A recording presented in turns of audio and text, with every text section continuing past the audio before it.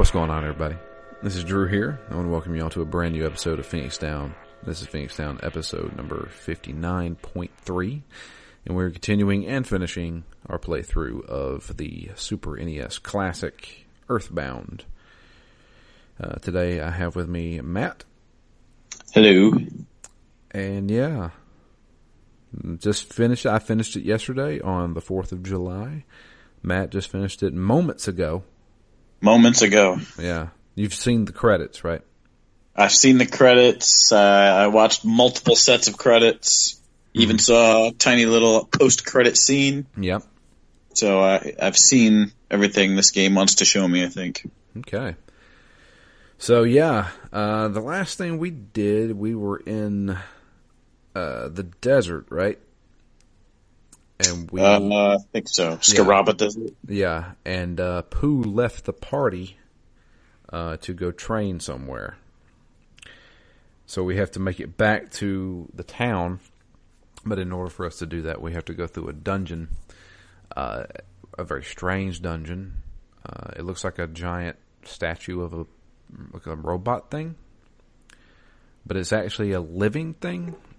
It's also the Dungeon Man, which we've ran into before. He wanted to be a dungeon, right? Yeah, he wanted to turn into a dungeon. So he finally got his wish. And we have to go through him. But after going through the dungeon, he actually becomes a party member for a while. And he's a very strong party member. I guess. I mean, he didn't do much for me. Oh, he did like 400 damage every time he did a turn. Yeah. I mean, he did a lot, but I felt like while I was waiting for him to throw his punches, I was getting pummeled by the bad guys. Yeah. So I only did a couple of fights, and I said, you know what, I'd rather just avoid a few at the moment.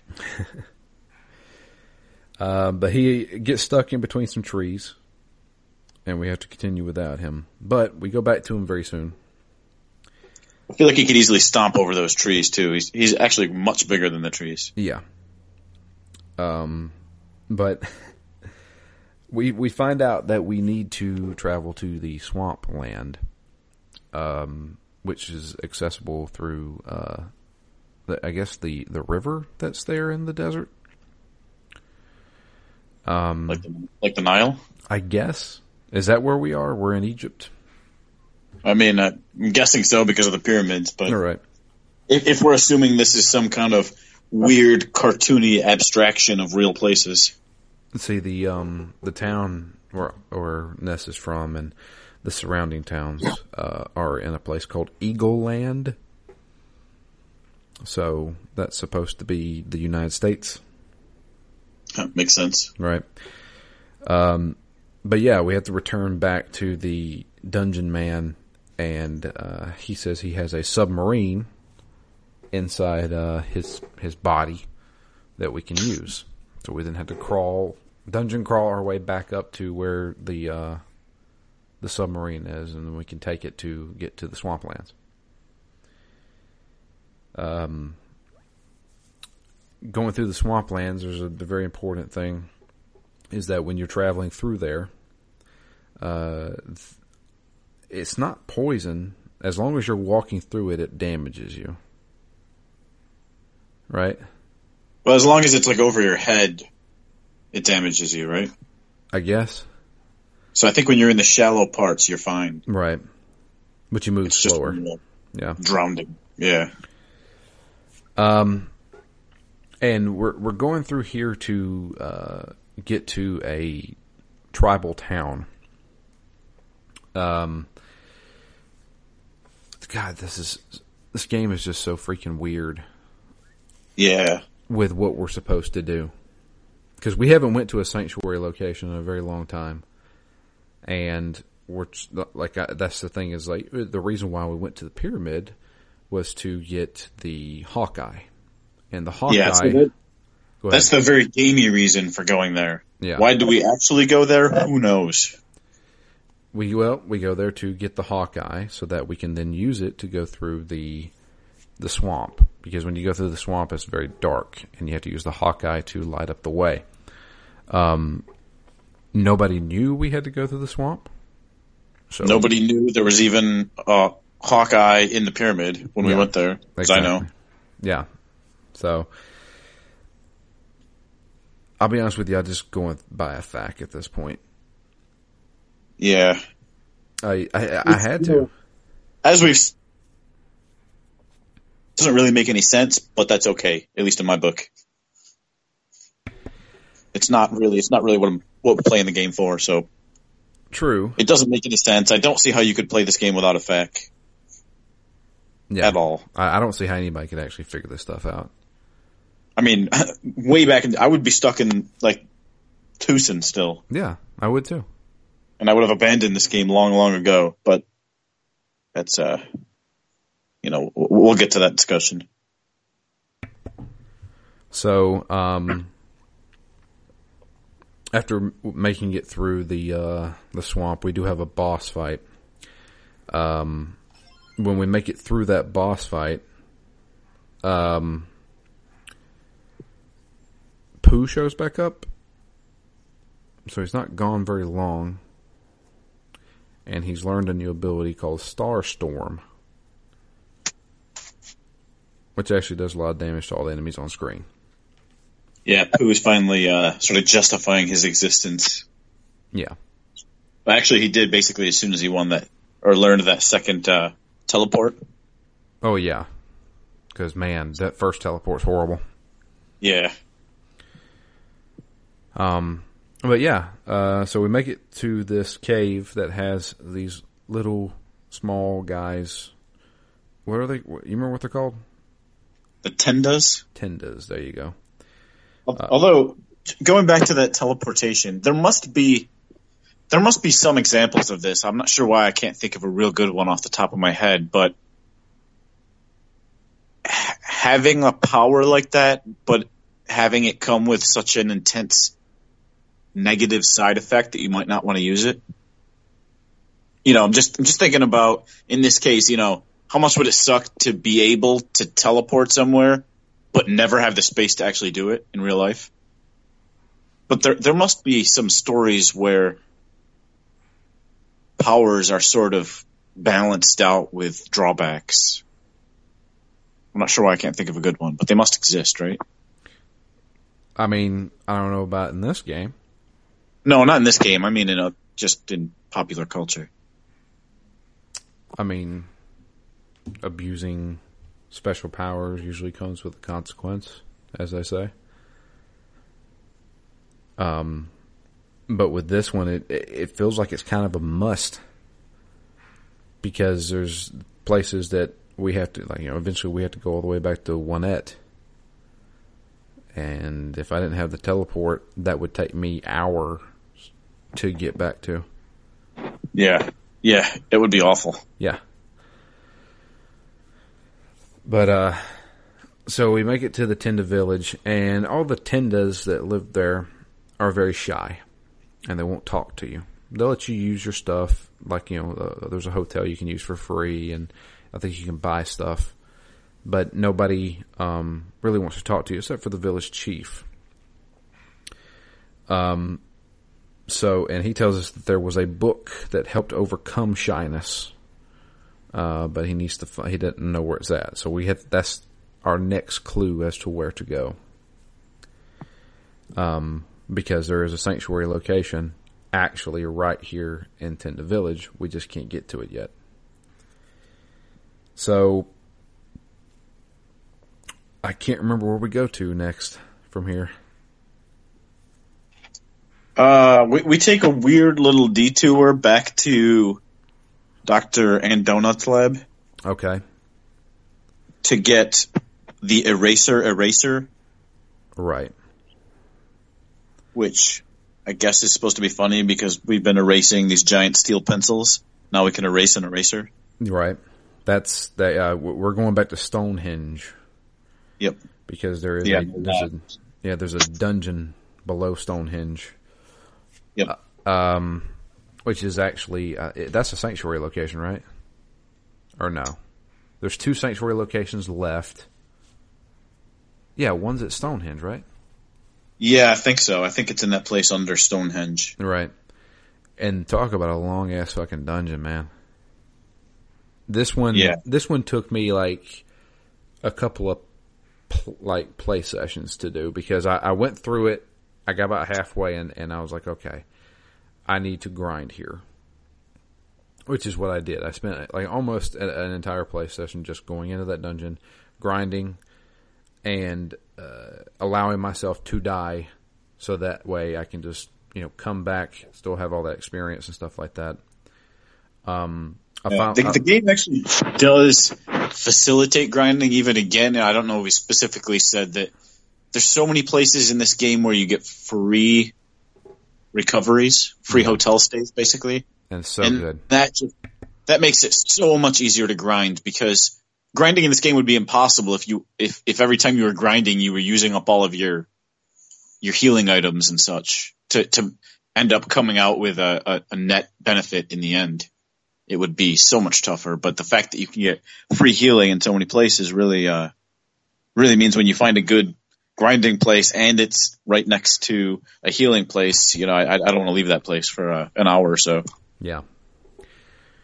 So, but going through this dungeon, which takes a really long time, we're starting to run into like more difficult enemies that basically they don't kill you like in one hit, but they debilitate you to the point where like they're useless.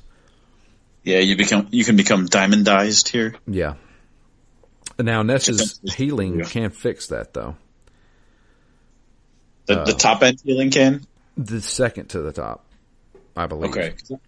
Oh, I wonder if I could have been using that the whole time then, because I've been using Pooh's top end healing to revive dead characters. Yes. And that is so good. Luckily, I had a lot of those life noodles that I could use. Yeah. Like toward the end of this game, I started ending up running out of inventory space, and it was kind of getting on my nerves because because not only are there certain things that you have to have equipped to Nest in order to use them out in the field, there's other things like healing items. You can always use a healing item on another person, but then whenever you start getting into equipment, you have to then transfer it over, then equip it to the person, and it's just a lot of time-consuming stuff. Yeah. There was one point in this game where, excuse me, towards the end here somewhere, I had to call Escargot Express like 6 times. Basically, I had to do 4 trips because they can only take 3 items at a time. So I had them take, I think, a full 12 items away from my characters. And then I had to have them bring back that stupid exit mouse because, once again, I couldn't use the one I came across. So I just said, screw it, I'm never letting this mouse out of my sight again. And then I think I just did it one more time to get rid of a few more items. But, it was a bit tedious to have to call it so many times. I mean, I guess I just could have ditched them or sold them somewhere, but, I was by a phone and I didn't necessarily want to get rid of stuff. Although, having finished the game now, there's a lot of things in this game that really aren't of any value. There's no reason to sell anything by the end of this game because you get so much money from killing enemies. Yeah. That, I'm trying to buy the best weapons in the game that for Jeff there, those multi bottle rockets. Yeah. And they're nothing. I mean, money's not a concern. Yeah, that's one of the good things that I really liked about it was just like not only do you see level progression, but you also see like I don't really have to worry about money anymore and stuff like that. Yeah. So I mean, I don't know if there was ever a time in the game I really had to. I mean, maybe in the first couple hours where buying a few life items would make the difference. Yeah.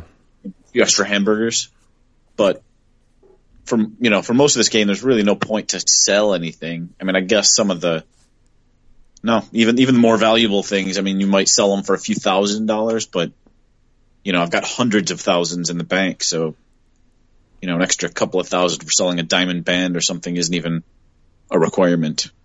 Yeah. So, did you get, one other question in this section. So in this dungeon, and I think the next dungeon, I don't know if you saw it in the fact, but there's a very low percentage chance that some enemies can drop 2 of the unique items for Pooh. Yes. The sword I did not get. I was able to equip him with an arm, chest, and other piece. But I never got his sword. Yeah, the sword is from this dungeon. I never got one of those. Yeah. And then I forget what's in the next dungeon, but I never got that one either. But yeah, see, Pooh is such a strange character. If you equip him with other items, they lower his stats. There's only a specific set of stuff that you can actually use that help him. Yeah, there's only 4 items total in the game, right? One free slot. Mm-hmm. So we're going through this one, and we get to the sanctuary spot, and I can't even remember. The boss, I believe, was that the one with the dog that turned into a diamond dog? No, this is Starman Deluxe. Starman Deluxe. Yeah, because we see, we get finally to the bottom of this dungeon, and there's a bunch of people in tubes. Right. So this isn't a sanctuary location. No, not yet. Yeah, this is just to rescue the people in the tubes. Yeah. The aliens have taken a bunch of people hostage, including like Apple Kid, and I think is Dr. Hand Donuts here too? Shit. I didn't think it was him, but yeah, because he wasn't in Stonehenge, or he wasn't in the lab at Stonehenge. Oh yeah, yep. Yeah. That must have been him. So we defeat the Deluxe Starman, and then we rescue all the people.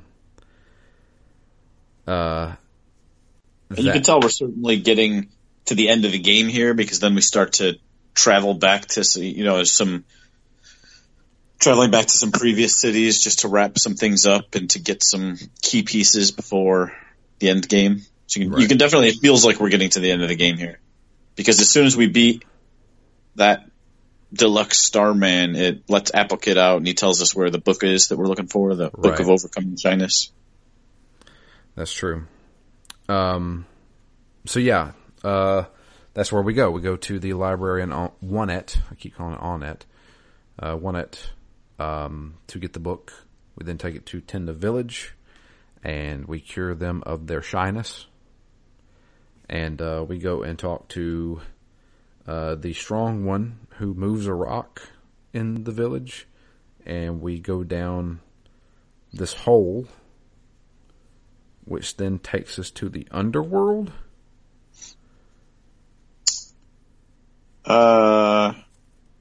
Is this the underworld? I don't think so. I think they call this Lumine Hall. I think it's just before we get to the. It's just like a dungeon before we get to the. Before we get to the underground. Okay, yeah. This is where the sanctuary location is. Yeah. Yeah.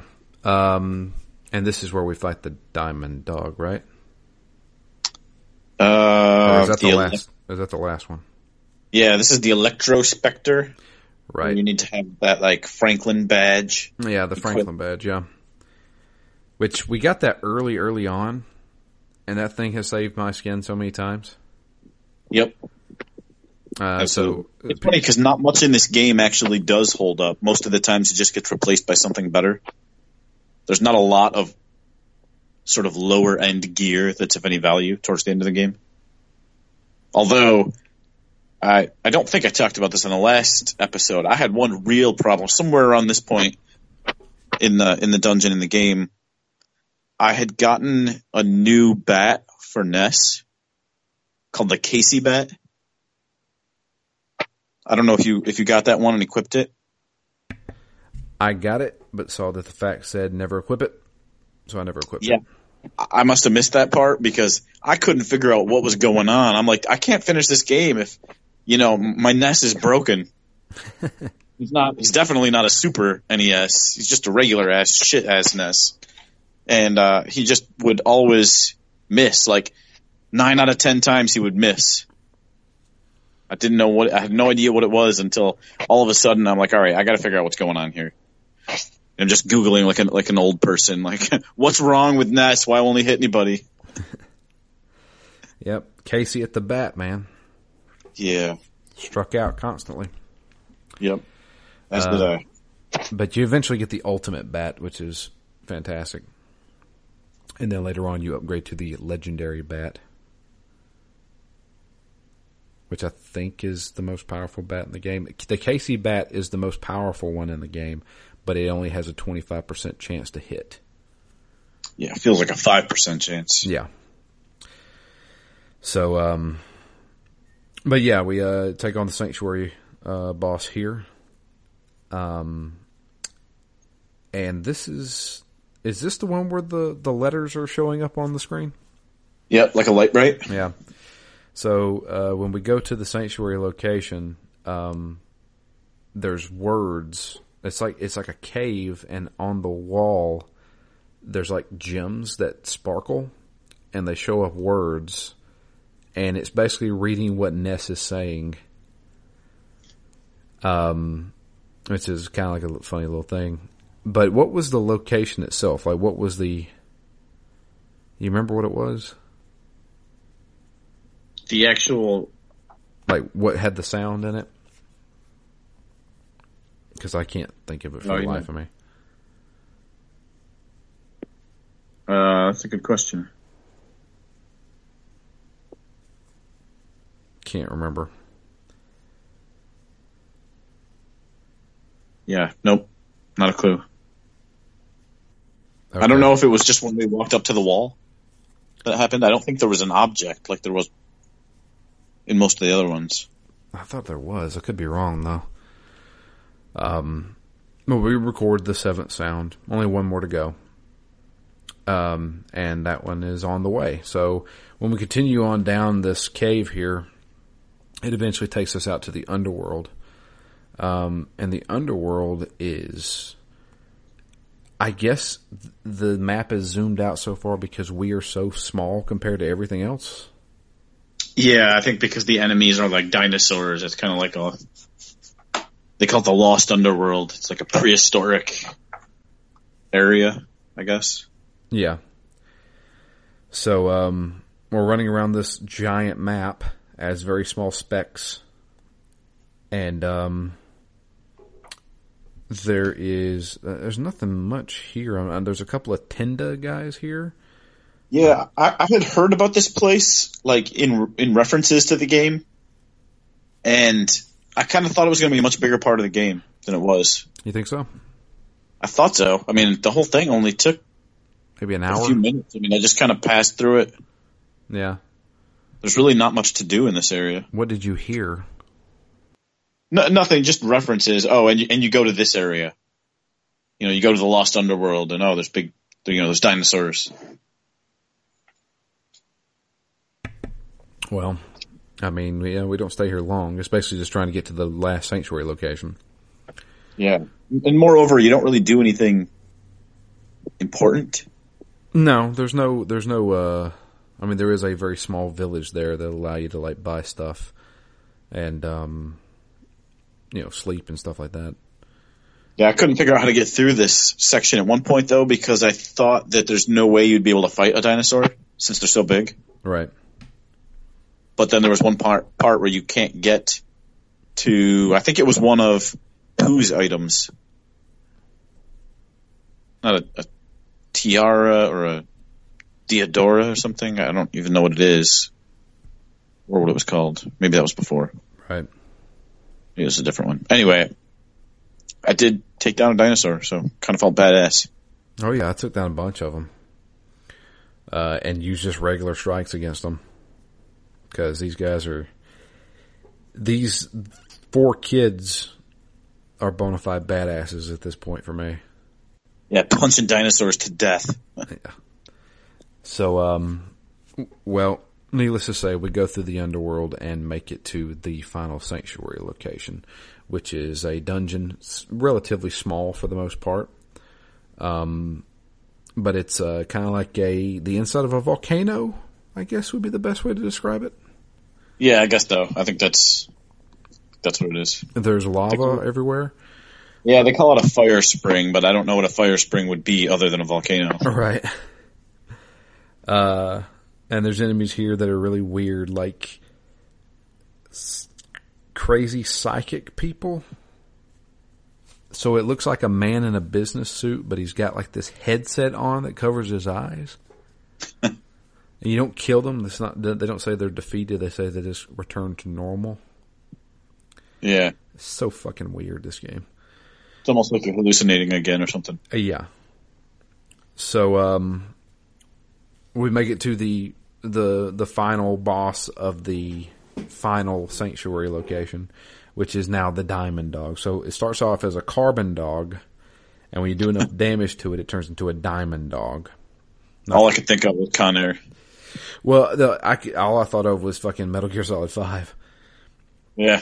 With the fucking Diamond Dogs. But I didn't find this boss. Like, at this point, there's no fight that's actually difficult for me. I mean, I've got Ness to the high 60s level, and and going through the FAQ, they suggest that Ness be probably around 61 at this point. So I'm way over leveled, especially for Ness. And I don't know, I just feel like I'm really well equipped at the point. So yeah, I didn't have any troubles here in the very last sections of the game. There were some enemies I thought that were brutally hard, but nothing right here I thought was all that hard. Yeah. So I beat the Diamond Dog. We record the final melody. And yeah, it makes Ness go comatose. So when he gets all the melodies, he basically has an internal conflict going on in his mind. And it's basically like he's going through his own mind trying to figure out what exactly he has to do. He sees his mom there and pretty much everybody who's ever been in his life, except for his dad. We never see his dad. Yeah, I wonder if there's any kind of implication there. Well, there are theories about who his dad is, and a lot of people think that his dad is actually Ninten from the first Mother game. It's never referenced, but they think that. Some people think that. Some kind of name, too. Yeah. So, I mean, we basically just go through his own subconscious. There are some weird enemies here. He is alone in this, so there's no other party members. Yeah, because he kind of passed out when he heard all the melodies, and I thought the melodies were going to kind of fit together somehow. How do you mean? I don't know. I guess to make a song or something, but they didn't really. Yeah, they did. It was just, well, they did, but it was just kind of notes. I don't know.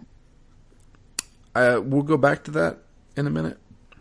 But what was the boss of this area? I can't even remember.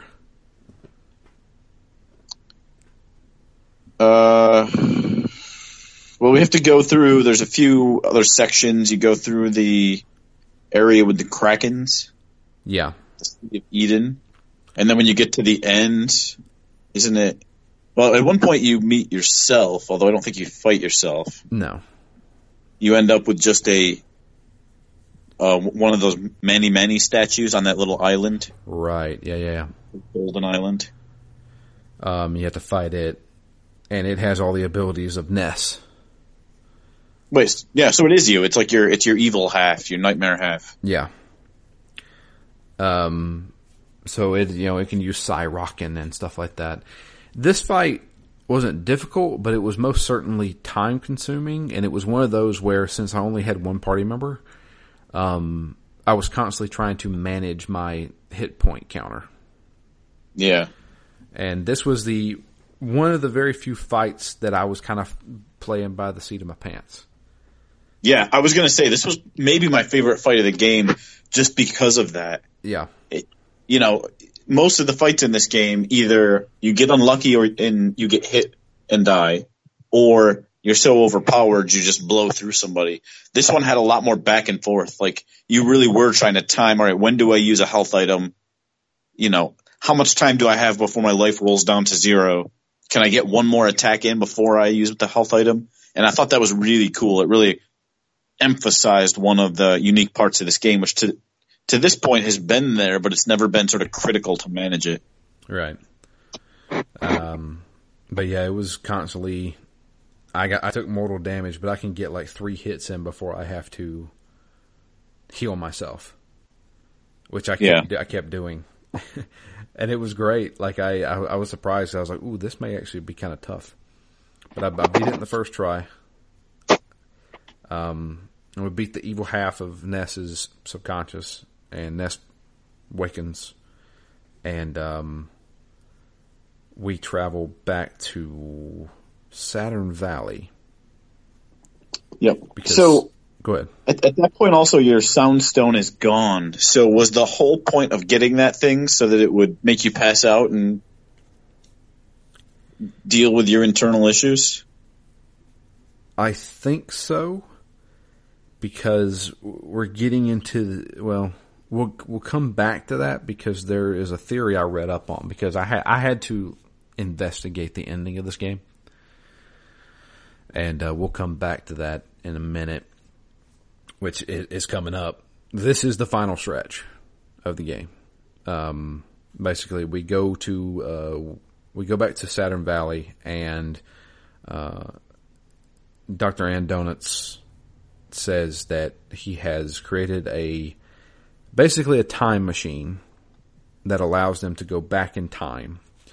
The reason why we need to go back in time is because Gygus, the alien invader, is far too strong for us to fight in this present time. So what we can do is travel back in time to when Gygus was young and not powerful, and we can destroy him then. Now we have to get one last piece to fix the time machine, which we have to go back to Onett and get a meteorite piece from the piece of meteor that crashed at the very beginning of the game. Not much here. There's a few enemies running around. I didn't have too many problem with this. But we eventually take that piece of meteorite back to Dr. Andonuts, and he fixes the time machine, and we can go through time to do the final battle with Gygus. There's a couple of things which I feel like are stupid. The first part is, he says that we can't go back in time using our bodies because of, what was the reasoning? At one point they just said it would kill, it would kill organic life or something. Right. Kind of like the opposite of the Terminator. I guess. Where it can only do sort of organic. Right. So he proposes that we take all our party members, and originally he said brains, and put them inside of robots. But then I'm guessing it's just our spirit or soul? Yeah, in my mind it was brain scans, like I don't know if you've seen the movie The Sixth Day with Schwarzenegger. Right. Where they take like a snapshot of your brain. So it's like uploading our consciousness to a robot body. Yeah. Okay. So we travel back through time and are in robot bodies so we can go and fight Gygus. All right. It's at this point in the game, it's par for the course. Exactly, but I just find it strange. Yeah. This not even really a dungeon; it's straightforward. These are the enemies I had a fucking tough time with, though. Really, one unlucky set of hits in this, and I would lose 2 party members immediately. Wow, really? Yeah. I was smooth sailing from here. Every time, so there was the one I called him the fat robot, but the round one that would always explode. I think that was in this section.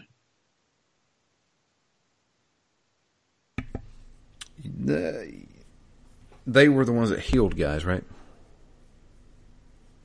Yeah, I think they would heal guys, but then when you killed them, they would explode. They would explode. Okay, yeah. I know what you're talking about now. Those ones would wipe out at least one party member every time they died, so hopefully there was no one else alive, so that the fight would essentially end when I killed them. Or, I don't remember, is this the section that had like the electro guys? Maybe. I can't remember. I thought this was the section where there were also like the human-shaped lightning bolts, and they would always do the lightning attack that would hit for either multiple people and or multiple rounds of hits. So I would often lose a person every time they would attack. And yeah, I made it through, but basically what I did is I would just do a fight, and if it came out well, I would save it. Right. And, if I lost a character, I would just reset it. And I had to kind of go through stepwise, one fight at a time through this section, because it was wiping me out. But I didn't have any problem with that. Eventually we make it to Gygus. So should I get into the theories now? Or should I wait until after because it's all about Gygus. Yeah. Might as well. He looks like, I don't know, what, sets of intestines and an anus? He looks like. Let me look this up. I know his typing is probably horrible. Yeah, so again, this was the tough part of the game for me, because I thought the fights leading up to Gygus were so hard, but then Gygus himself wasn't. And so it's kind of weird how my perception of the end of this game would have been totally different, I guess, had I been equipped differently or prepared differently. Because I thought it was really strange to have the boring nothingness level that leads up to the end boss be so difficult, and then have the end boss himself be so easy. Right. And so to me, that was such a weird, almost anticlimactic finish to the game. Yes. So let's just talk about the fight itself. When we reach Gygus, there's 3 rounds of this. The first one, we're actually targeting a different character. We're not targeting Gygus. We're targeting Pokey. Pokey. So Pokey is there. He is heavily armored. Looks like he's wearing. He's like in a. He almost looks like God, what's his name? Dr. Wily in one of his crazy inventions. It's like he's in a robotic spider-looking thing. Yeah, I was going to call it a bone spider. Yeah. So, but he tells us that he found Gygus, and while everybody thinks Gygus is like this big, scary, intelligent monstrosity, he's actually an idiot. He's just a really powerful idiot. And come to find out, Pokey has been pulling the strings the whole time. And so he's utilizing Gygus' power and basically telling it what to do. Yeah, and I don't know. I must have missed that part, because what I remember was I thought he said that he had nurtured Gygus, and that Gygus used to be the master of evil, but had recently merged with that evil to become the ultimate evil. Right. So is he still telling Gygus what to do, or was he up until the point that he became this ultimate badass evil thing?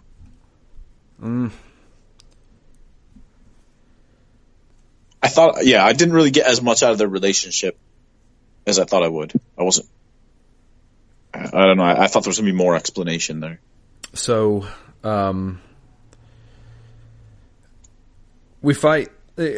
Luckily, I'm going by a fact here, and Pokey is actually very susceptible to paralyze.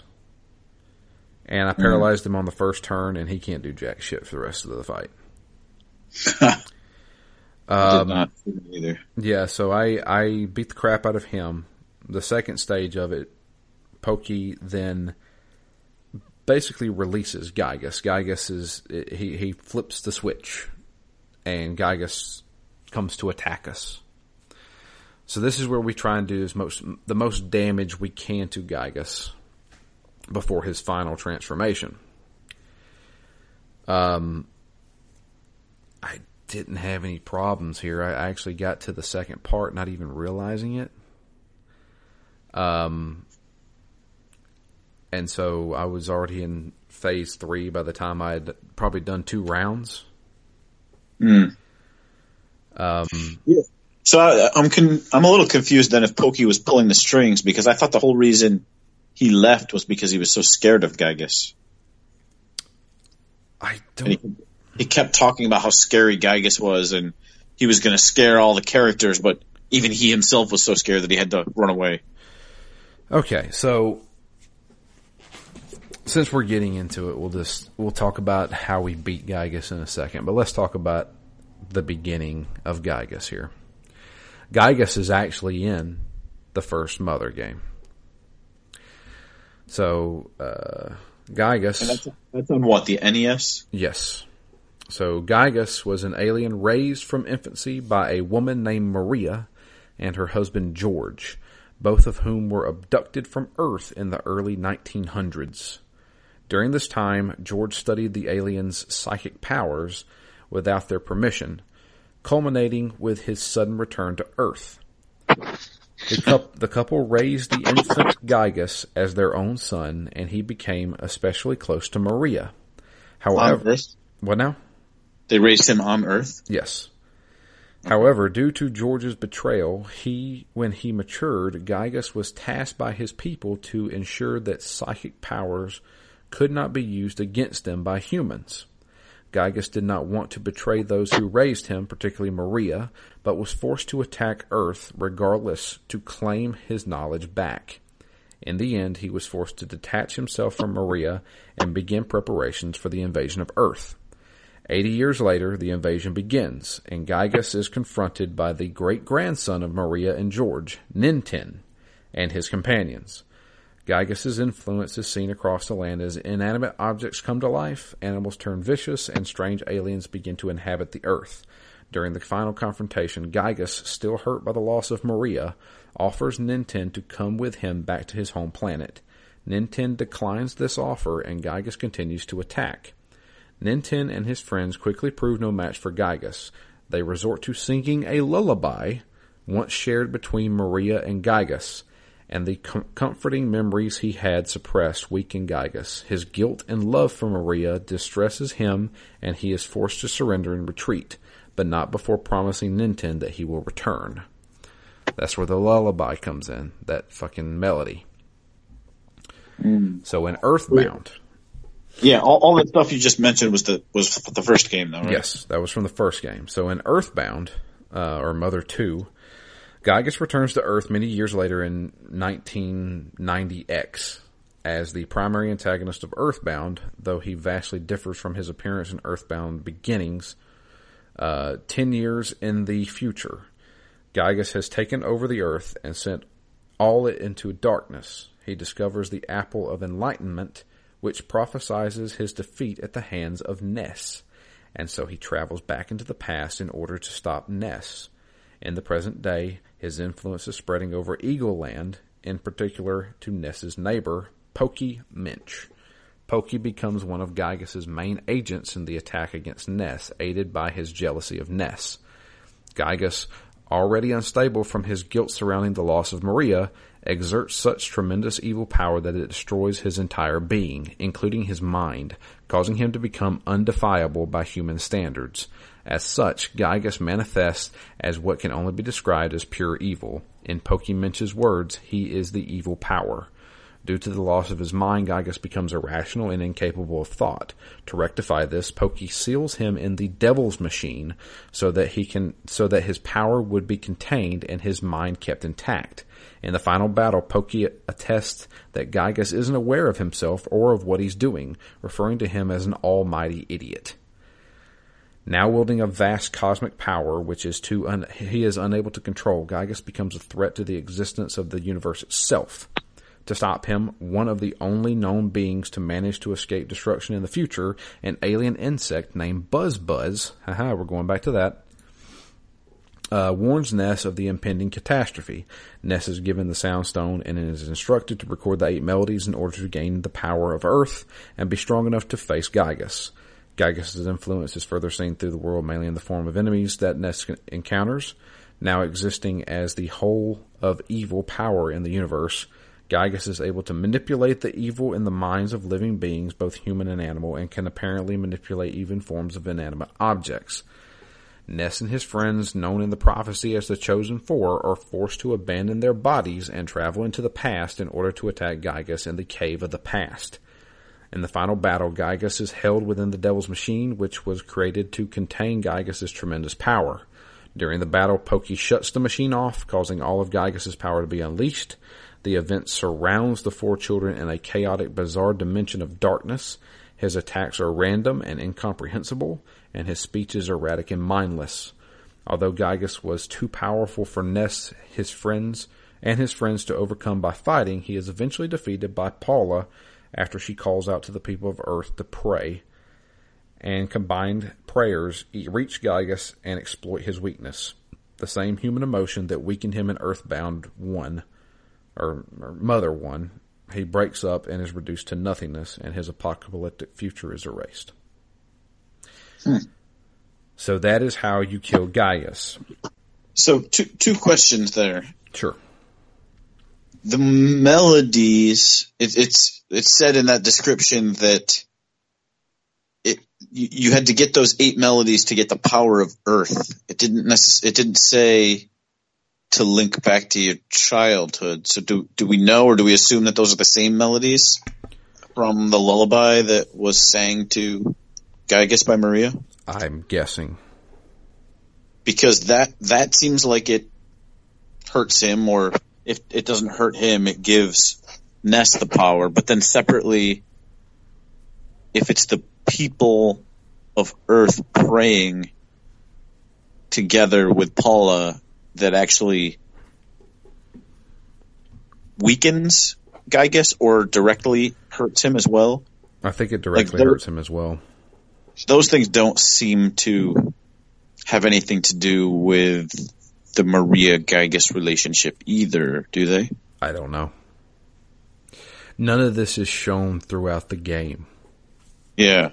Nothing from Earthbound or nothing from Mother 1 is talked about in Earthbound.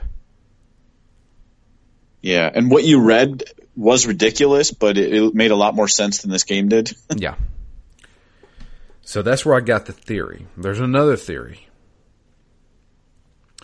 Since we're going back to the past, and Gygas is young, in fact, when you fight him, they have alluded to it looks like a fetus, right? There is a theory going around saying that the ending of this game is basically us aborting Gygas before he's even born. Oh, wow. It's fucking weird. People have taken an already weird game and making it weirder. Yeah, I'm not sure you can make sense of the ending in the same way you can some other games. So, I did see another little factoid about this because I was kind of fascinated by it once I started reading up on it. The developer of this game, the creator of this game, he made the fight deliberately creepy and strange. It is that. There's like, not psychic, but like kaleidoscopic skulls. I don't want to say demons, but there's like skulls in the background. Yeah. He deliberately made it that way because he said that he wanted to have it almost like a representation of an experience that he had as a child. So when he was a kid, he went to the movies and accidentally went into the wrong movie theater or the wrong screen. Mm-hmm. And he saw a movie that was not the one he was supposed to be seeing as a kid. And there was a scene where a woman was getting attacked by a man. And he, like, I've never seen the movie, but it's described that he saw a woman in the movie get attacked and possibly raped. Did they say what movie it was? No, I didn't see that. But he said that kind of freaked him out as a kid. And he said it stuck with him, and he said he wanted to have that kind of feeling when they went up against Gygas and Earthbound. Of kids basically going somewhere and doing something that they're not supposed to be doing as children. Yeah, I mean, I get that the scenery in the background may or may not have represented that, but I don't think that the way this game is presented could elicit that emotion, at least not today. Maybe it could have in 93 or whenever this game came out. If I was 10 years old and I played this part of the game, it would freak me out. You think so? Oh, God, yeah. Because the music's fucking creepy and the imagery's fucking creepy. Absolutely. A kid, because like this game came out in 95, I was 10 years old. If I'd have sat down and played this when I was 10, that part right there would have freaked me out. But now it's just like you don't even know what the hell you're looking at half the time. Yeah, I mean, there aren't even characters on the screen. Yeah. Not our characters, at least. It's just boxes with names in it. So, but yeah, that's how you defeat Gygas, is that you have all your party members protect Paula as Paula prays for help. So, funny note, Paula has had the ability to pray this entire game. I didn't know that Paula had the ability to pray this entire game until I reached this part and saw it in the FAQ. Oh, yeah, I've been using it the whole game. It's just kind of worthless for most of the game. Oh. It just does random stuff. Really? Sometimes it'll give everybody back 5 psychic points. Sometimes everybody will gain a little life. Sometimes the enemies and your characters will, I don't know, get dazed or something. Okay. So it's not always beneficial for you. It's not always negative for the bad guys. It's not always one-sided. It's kind of to me, it seemed like it was just kind of random. So I used it occasionally, but just to check it out more than to have it be effective in any given battle. Well, I never used it. Didn't even see it on the menu. Guess I just wasn't paying attention to it. Well, there was that. There was one other one that almost never really got used or specifically mentioned. It was Pooh's ability to do mirror. Right. I knew that one. Did you use it? Never. I used it once or twice, and it was weird because I'm pretty sure it said Pooh like turned into a version of the enemy, or like just like became a reflection of the enemy, and then did like 200 damage to the enemy, and that was it. So I'm not really sure what the point of it was as a whole separate thing. It wasn't even like a magic ability that uses psychic points. It was just a whole separate thing you could do on the selection. So you can mirror the enemy, but it didn't necessarily count as a spell, or it wasn't an object. So I don't know. It was never really explained, I thought. Right? If it was, I missed it. Never used it, so I didn't really pay attention to it. Same way with Jeff's spy ability. Yeah, that one I actually never did use. Because all it did was tell you like what their weakness is if they had one. So yeah, the rest of that fight is keeping Paula alive while Paula prays each round. And every time she prays, we get a small cutscene of pretty much everyone that we've ever met in the world praying for Ness and his party's safety. Eventually, it starts saying that she prays, and the player, the person playing the game, which they've asked us twice what our name was, and I put in Drew, and it says the Drew prayed from the bottom of his heart that all the party members were safe. And it was almost like narrated. It was like Drew had never prayed for them before, but started to pray. Yeah. And we do that 3 times, and then Gygas is defeated. He dissipates into nothing. Afterwards, we cut back to present day, and our spirit, subconscious soul, whatever you want to call it, comes back into everyone's bodies. And this part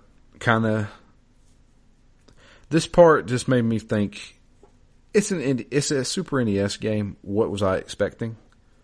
Yeah. But it basically ends with all your party members saying, well, I'm going home. See ya. Yep. That's it. That was fun. Yep. Pooh's like, all right, I'm going back to Dalam. See you guys. And then Jeff's like, hey, you guys are great. See ya. Going back to Winners. If you guys get married, I'll be there to fix your appliances. Yeah. And then leaves. And then Paula asked Ness to escort her back home, which I do. Didn't take too long because I was teleported. Yep. Dropped her off at her house. She said thank you and see you later. And then we go back home and we talk to Ness's mom. And she's so proud of us. Let's go make some steaks. And we get credits. The first set of credits are basically naming every fucking NPC in the game. Yep. And then the second round of credits is the actual credits, all of which are being played while you are scanning through a photo album of all the Mr. Photograph guy, all the pictures. Was there any point to those? That was just what was going to show up at the end of the game. That is one of the strangest choices in this whole game, then, I think. Because why did you interrupt the game so many times to have a character that doesn't otherwise exist in the game snap pictures, and the pictures have no point in the game? Except to be there during the credit crawl. That's it. So weird. But there is one last thing. There is a post-credit scene, and it starts off exactly like how the game began. Yep. The very, very first thing I did was look at my money in my life, and I'm like, all right, well, New Game Plus, let's do this. That's what I was thinking too. I was like, oh, this is New Game Plus, and it just starts you back over. Yeah, thank God I have at least, I'm going to blow through these early levels. Look how much life I have. So I ended the game at like level 84, I think. I think it was like 74. So Ness wakes up to a knock at his door. It's at night. And when you get to the door, it's actually Pokey's brother, Picky.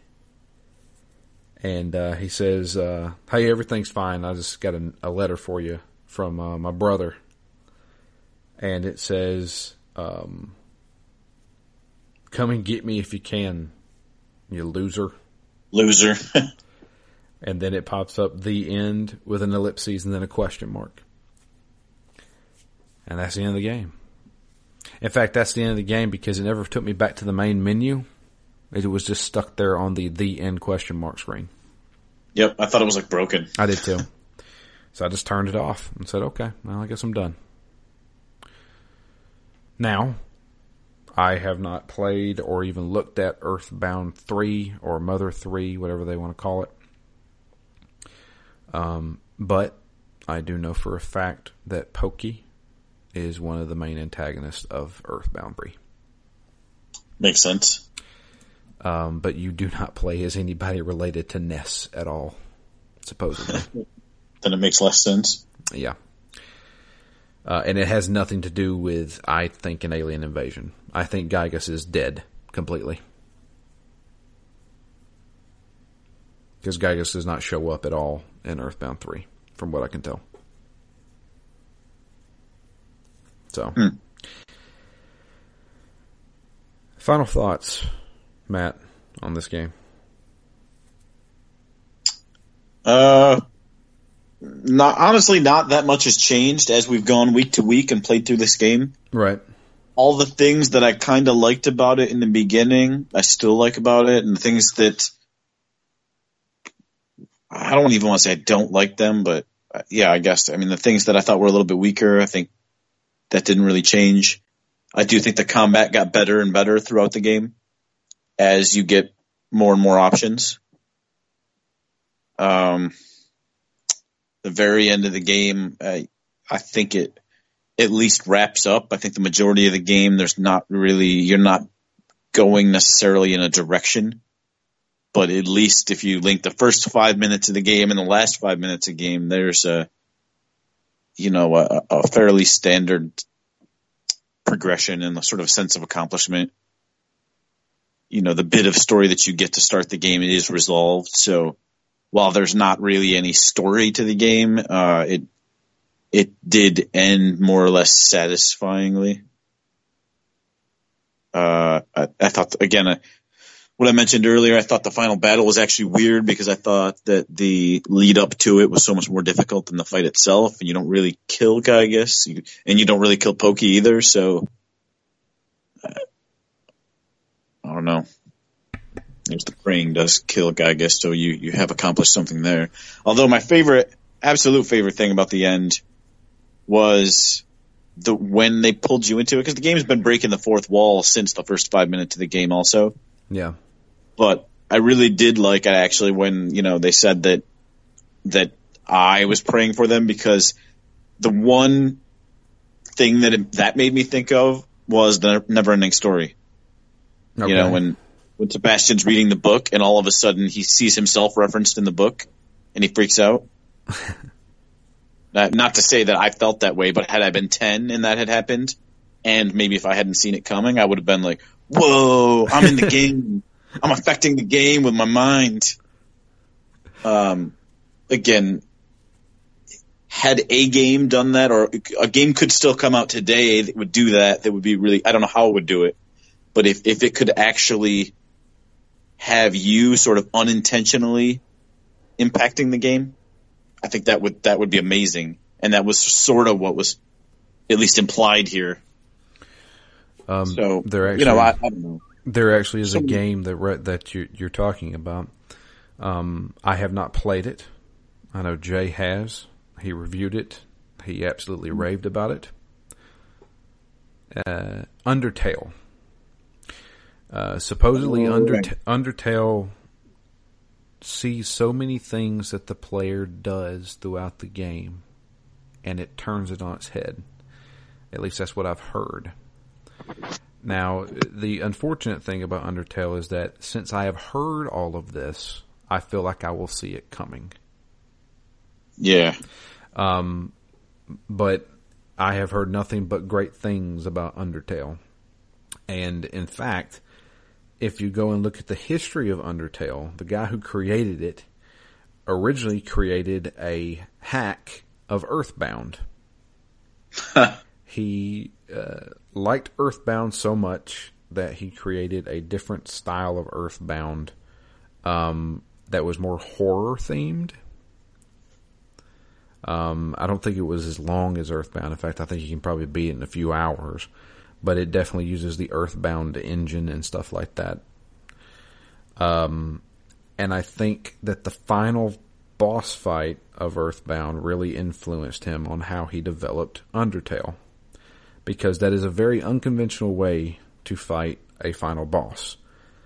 Throughout this entire game and throughout most games, when you come to the final boss, it's going to be who's the fucking strongest. Instead, you're not actually doing damage to him. You're praying for him. Yeah, I can't tell you how many multiple bottle rockets I went and bought before the end fight, only to not use them in the hard part because I was saving them for the end boss. So, and that's the thing about Undertale, is that you can go throughout the entire game without killing a single character, without killing an enemy.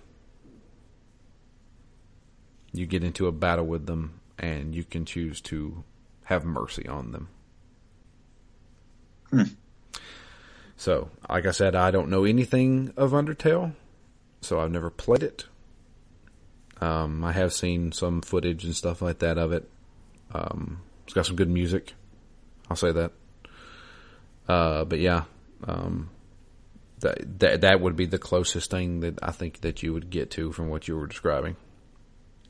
Yeah, because I was, as a kid, I was just obsessed with the never-ending story. I would imagine that I'm not the only one there, but being a kid that read a lot, especially, I lived out in the middle of nowhere. I read a lot, and that idea at the time was just so revolutionary, being like becoming a part of the world there in the book, and this game does that to some degree. Right. Whereas, earlier in the game, it does a lot of fourth wall breaking, but a lot of games do that. That part isn't that original necessarily. Yeah. At the time, I guess it probably was, but yeah, my final thoughts, I actually enjoyed this game a lot. Yeah, me too. It's well made. It, everything kind of fits. I enjoyed it. The gameplay, I think, trumped everything in this game. Yeah, the sense of progression especially. Yeah, fantastic progression. And just, I think it was actually pretty well paced, So typically JRPGs of this matter we'd still be playing another 20 hours. I mean, this game, do you know what you clocked in time-wise? Yes. 33 hours. Yeah, I would say probably around 25 to 30 hours for me. I don't know the exact number because there's no in-game clock or anything like that. So, and I didn't record it. So, but yeah, it's definitely shorter than a lot of JRPGs out there. And I think that's just the perfect pace for this kind of game. There were a few times where I was like, man, this dungeon's far too fucking long. But it didn't really matter to me because I was still having fun progressing. Yep. And this is, again, as I've mentioned a few times, the grinding in this game I thought was as well done as grinding can be done, I think. Yeah. Because, if you look at games that came out around that time, if you died in battle, guess what? Last time you saved, that's where you're starting from. Yep. Or it can be just incredibly frustrating if there's random battles. Let me, it's such a simple thing to me. Let me grind when I want to grind. Let me walk across the room when I want to do that. Don't force me to always do random battles every 10 seconds. Right. So, and it's not that I'm going to do less battles if they're non-random, because you have to do that in order to progress. You have to put in your time and grind, but as long as I can choose when and where I'm doing that, it's less cumbersome to me. Yeah. And the hit point counter is fucking brilliant. Yep. I think that is a brilliant mechanic that I think other games should utilize. I wish it had been used a little bit more in the game. Like we said, there was that one fight where you're fighting your nightmare self, where managing that becomes the part of that fight, really. Right. Had that been a little bit more a part of more of the boss fights, it would have stood out more to me as a mechanic than just as a kind of a novelty. Yeah, I never. But yeah, the boss fights in this game were kind of a joke. Never had any issues or anything like that. But yeah, all in all, I think it was a fun game. I'm glad I finally got it out of here. It's been sitting on my Wii U for years. Me too. It's a game I've always wanted to play. I've only heard good things. The only negative for me is that this would have been an absolute perfect game to play on a portable. Yeah. And I had my 2DS fired up and ready to go and couldn't do it. So thanks a lot, Nintendo. No.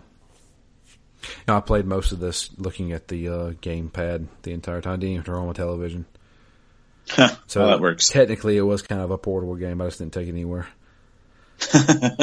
Portable. I'm going all the way to my couch. Yep, sat on my couch and played Earthbound. But I actually really enjoyed this game. It's simple. It's easy.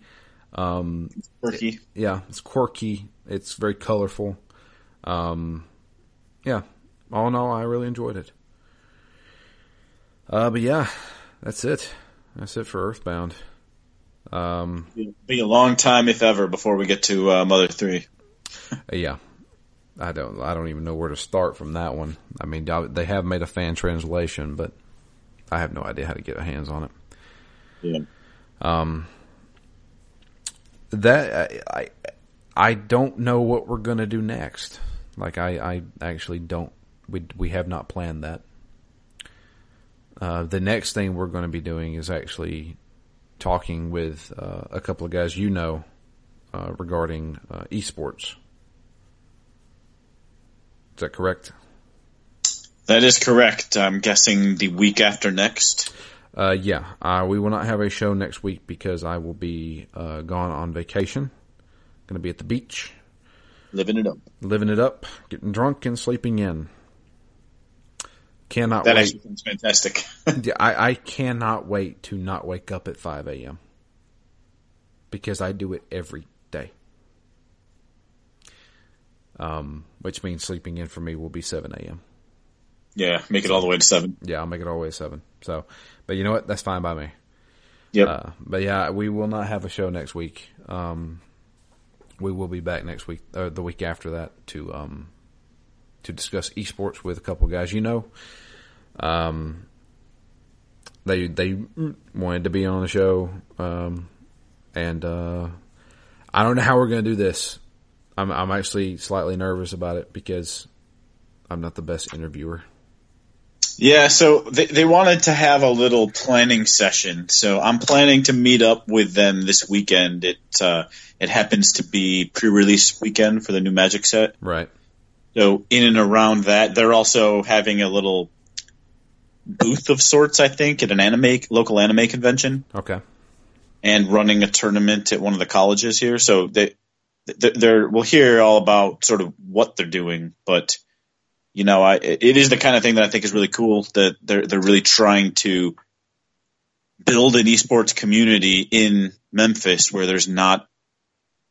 I don't want to say there's not an esports community, but there's not sort of any visibility for that if it was something that you wanted to be a part of, right. Be it fighting games or League of Legends or whatever. So I certainly support what they're trying to do, and they're certainly putting as much time in as they possibly can, using some technology along the way. So it's kind of interesting.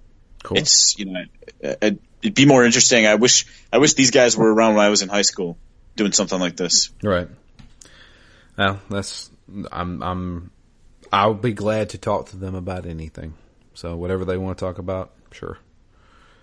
But yeah, I mean that's going to be it for us. I thank everybody for listening. You can follow us all on Twitter. I'm at DML Fury. Matt is at REMGS, and the podcast itself is at ZTGD Phoenix Down. You can also send us emails. No emails for Earthbound. I'm surprised. There's many people who claim they love this game. Nobody send us an email. Have we ever played a game this long? I'm sure we have, but I feel like it's been a while since we played a game that went 4 parts where we didn't get a single email. I know. I don't know. It's been a long time, but Ness was just dropped in relevance. I guess so. But yeah, you can send an email. It's drew@ztgd.com. You can, so you can want to suggest games to us, you can. There's a couple of them that we have in our minds. We had a list at the beginning of the year what we'd like to do, and we've actually stuck to that list pretty damn well. But yeah, we're definitely open to suggestions. But that's about it for us. We'll be back in a couple of weeks. But until then, I'm Drew. And I'm Matt. And we're out of here. You guys have a great one. And we'll be back in a couple of weeks to talk with Matt's friends about esports.